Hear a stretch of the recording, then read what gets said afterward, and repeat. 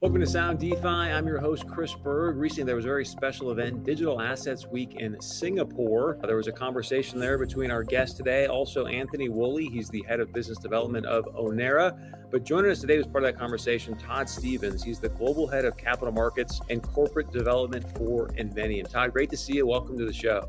Great to see you too.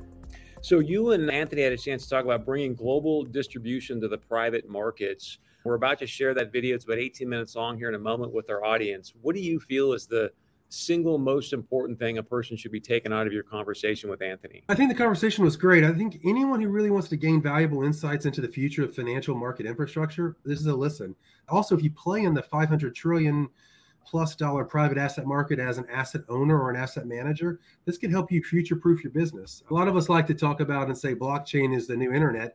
I think this is also interesting for people that would think about going back to 1995 and reliving the evolution of the internet. If they find that interesting, I think they'll find the broader blockchain conversations very intriguing. And 500 trillion, that piqued my interest too. That's a big number. You've got a vast background within capital markets. Just share a little bit about Todd Stevens. I've spent my whole career in kind of centralized finance. I've been at Inveniam for the last 2 years. And prior to Inveniam, I spent 20 plus years in investment banking, most laterally at Deutsche Bank running global businesses. So I've spent time in London, I've spent time in New York. You've seen some of the insides and outs, and the history gives me a little more perspective on I think where we're going, because I think the digital asset world is going to have a lot of pattern recognition from the traditional finance world. You use that word also within your conversation with Anthony, pattern recognition. So tell us what you just mentioned, the future of finance as well. Where do you see this going?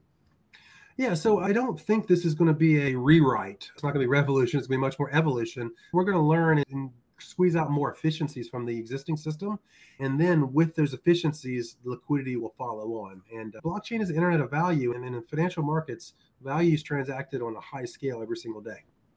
So we're going to share this 18-minute conversation with Anthony. For the people listening right now and or watching, what's the problem that you're trying to solve? Like who specifically, who's the audience you're speaking to in this conversation? Any digital asset user. Digital asset infrastructure, it's going to enable fairer access to private market assets and public market assets. This is going to be a big positive for society. In Inveniam, we have a massive focus to ensure the rapid evolution of this digital security space. So anyone interested in the future of finance should find this video interesting.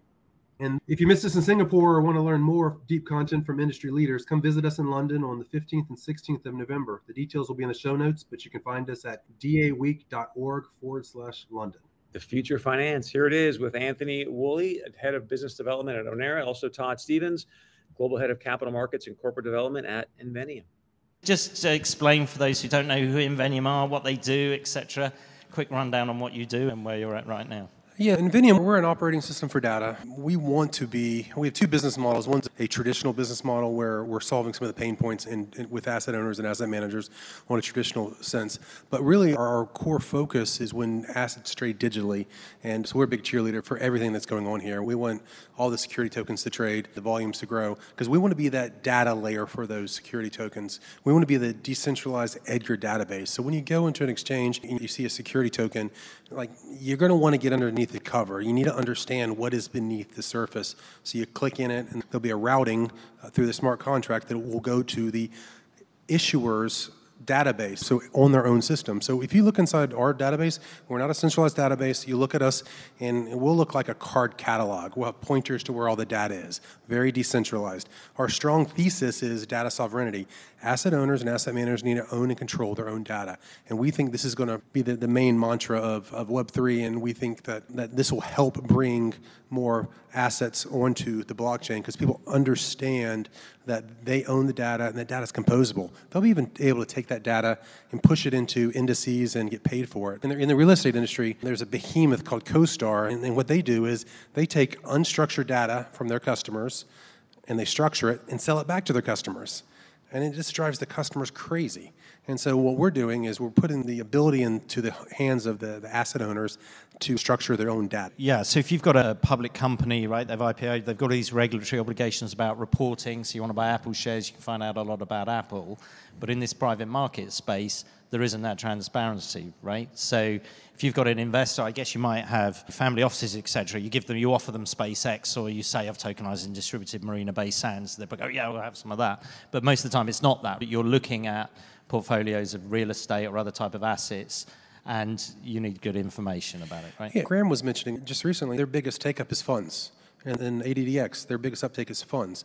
Funds are complicated beasts. If they want to trade on a secondary market basis, you have to get underneath the covers to understand what's in the funds. And that's what we do. We can help people zero into each of the line items in the funds, get a valuation on each of the private equity items in those funds, and we can roll it up and send it out. That's not going to be where they trade. It's just the indicator of value. They'll trade at either a premium or a discount to that. But what we do is enable the market to be more efficient. And again, back to what you were talking about before in terms of connecting the kind of the global distribution network. We love what Ownera is doing, the orchestration layer. We also think that there's going to be a lot of broker-dealer to broker-dealer kind of connectivity, and we play a big role in that as well because the more assets that are trading, the more they need a data layer. So we see a big opportunity in the global connectivity of ATSs. And again, like most of the people inside Inveniam were old retired bankers and from centralized finance, and we know what the plumbing looks like, and so we're big believers that history is just going to repeat itself, and you have some pattern recognition. And the key pattern recognition that we see with ATSs is back like in the ECNs, when they used to trade back in the 90s, and then you had 7 or 9 major ECNs, and then all of a sudden the ECNs kind of clubbed together, and they said, you know what, we think we need to interconnect. And 7 of the 9 of them interconnected, Island, Archipelago, Bloomberg Tradebook, and 2 of them didn't. And then they went along their way for about 3 or 4 years, and then boom, Reg NMS hits in 2005. And the ones that had connected were future-proofed, and they got all the volumes. The other 2 that didn't connect, they merged and got bought out within 18 months. So I think we'll see the same in the ATS land. There'll be a lot of connectivity globally, and that connectivity is because you don't know where the buyer's going to be, and you don't know where the seller's going to be. And then I think there'll be an ecosystem of interdealer brokers that kind of go around because there's a lot of regulatory issues with respect to reverse inquiry and whatnot. So if something's not listed on your exchange in Singapore, you can't actively market that asset, but you can take reverse inquiry. And this is why God created interdealer brokers. It's going to repeat itself. So you're seeing those parallels from traditional finance, TradFi as I call it. I think it's interesting. You see a lot of, you'll see nowadays, a lot of individuals, they stand up on stage and say, I've worked 25 years in capital markets. I guess you're seeing a lot of the migration of people who lived through electronification of the foreign exchange markets or whatever, then attracted to this type of environment. So see it play out again. Yeah, absolutely. And again, like these same people who are the people that collected nice little, they clipped coupons at banks, and now they see the upside. They say, this might be the hockey stick trade for me. But more importantly, we have a community of people around here that act like owners. And that's super important because when you lived in TradFi, everybody wanted to fight each other for that slice of the pie. And the beauty in this bit, the pie is growing. So we're not fighting for slices. That's why we can all be friends and grow because there's so much growth that's coming. And we have such a massive addressable market. It's just, it promotes kind of friendly co-opetition, let's call it.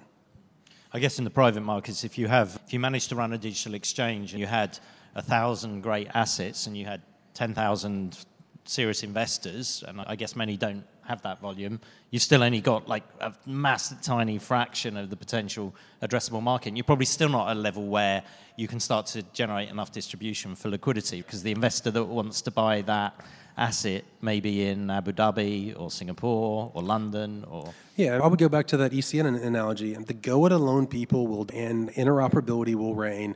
Technology will continue to evolve at such a fast pace. You have to be permissionless, you have to be public, and you have to be interconnected. And again, all these ATSs will learn to share fees. Who knows what the model is going to evolve to be, but whoever brings the value, it's going to mimic largely the centralized finance kind of fee model. If you're selling a money market fund, you're going to get paid much less. If you're selling a private equity stake, you're going to get paid a lot more. If I onboarded the private equity stake, I get 60% of the value, and you sell it, you get 40% of the value.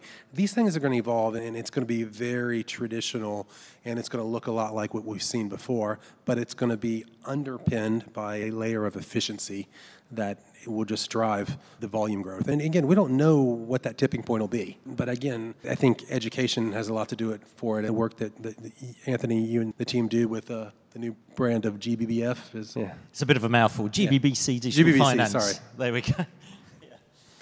Yeah, very good. So we were talking on a panel about global distribution. Obviously, with Ownera, we're focused on doing the distribution, having rails that can unlock some of this. You're focused on the data. So what are some of the challenges for you around global distribution then when you're looking at the the data problem and how you do that? For us, it's whether it's in a Singapore asset or a U.S. asset, it's all the same. So that's the reason we're spending a lot of time trying to connect the kind of the dots a bit, and that's why we're such a big fan of Ownera and what you guys are trying to do, and try to bring together that orchestration layer, that global distribution layer. So I actually, part of my role at Inveniam, I look after our corporate ventures. We probably have 2 handfuls of investments, small investments we've made in a lot of different companies, and that's because we want to support them. We want to be connected to everyone either by contract or technology. We want our technology linked into all these liquidity pools, and so we're heavily on the side of pushing that global distribution network. And can I ask a question to you? Please ask me a question. So what's Ownera's thoughts on that? You guys play in a pretty important role in making this successful. How about just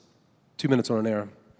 Yeah, so Ownera, the global distribution problem, and I touched on some of it here, and the reason I'm chairing this not-for-profit group is you want to make sure that we knew from the outset you wouldn't have a situation where you'd have, for want of a better word, an exchange, right? And everybody will connect to that exchange. It's not going to happen, right? And at Ownera, we're not building an exchange. We don't have a venue with a matching engine, etc.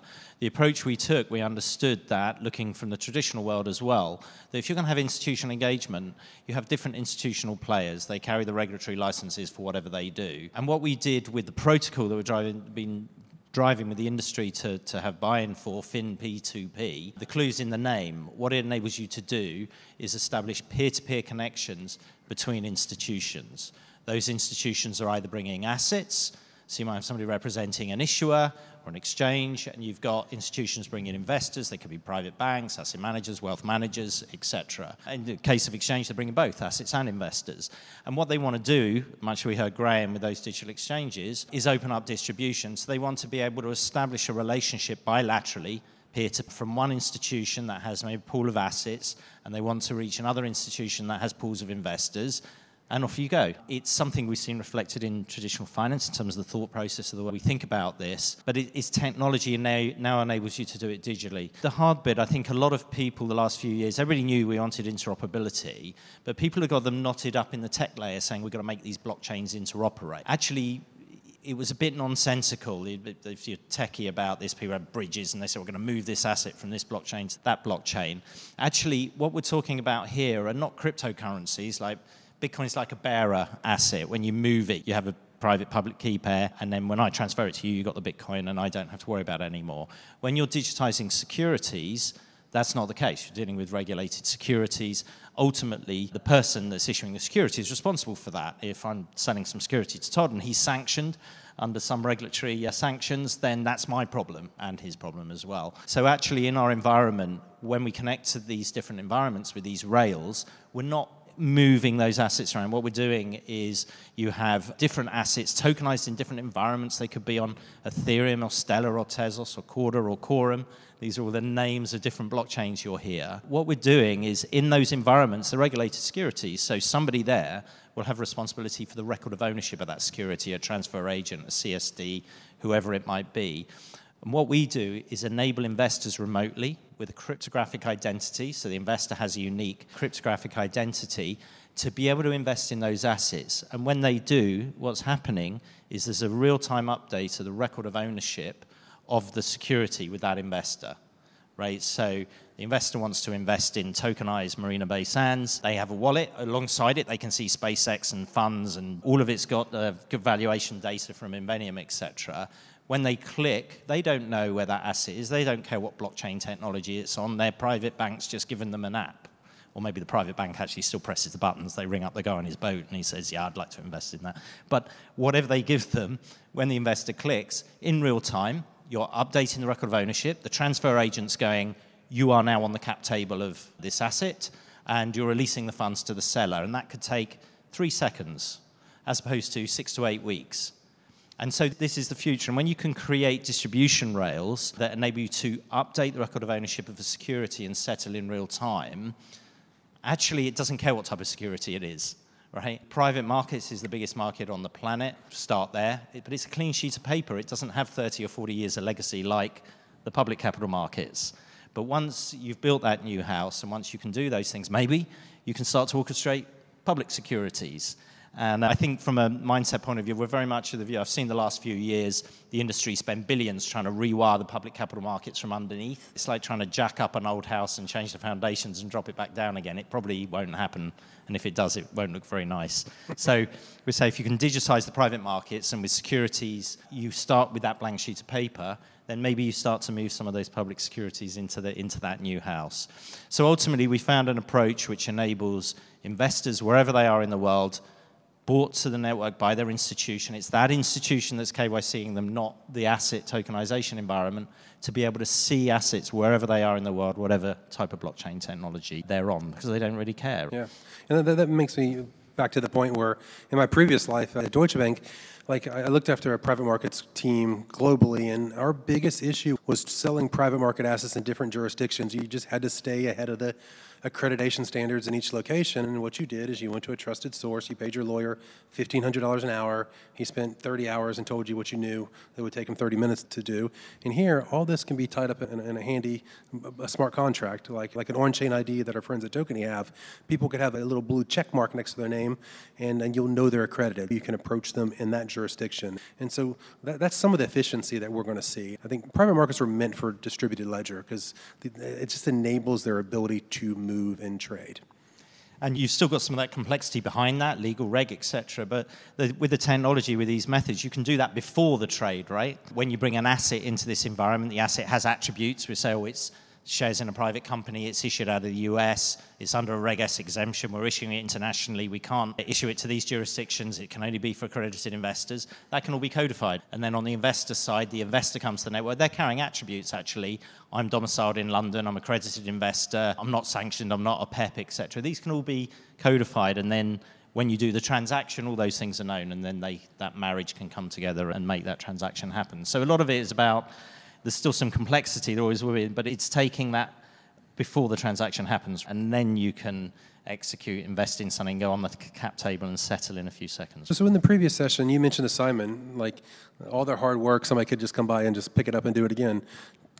Could people do the same thing with Ownera? You're open source. Does that scare you guys? Or in 5 years' time, are we going to see 3 Owneras or 1 big Ownera and 2 lesser beings?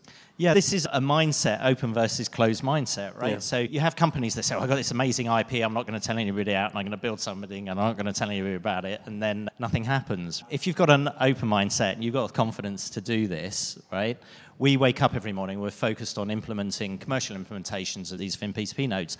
Somebody else could do it. Right?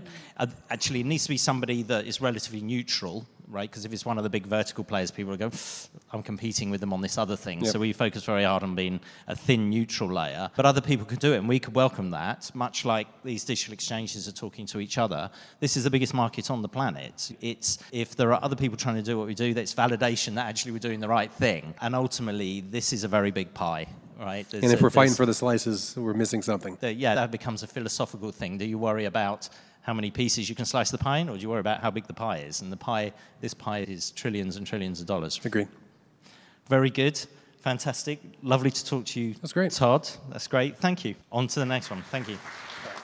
Todd, great job there with Anthony. If people want more information about the future of finance, as you dubbed it, and or Inveniam, where can they go? Inveniam website, inveniam.io, or you can hit me directly at tstevens@inveniam.io. Anything else you want to add or share? No, we're really excited about the talk and really excited about the future. There you have it. This is Sound DeFi. I'm your host, Chris Berg. Find out more at inveniam.io and the future of finance.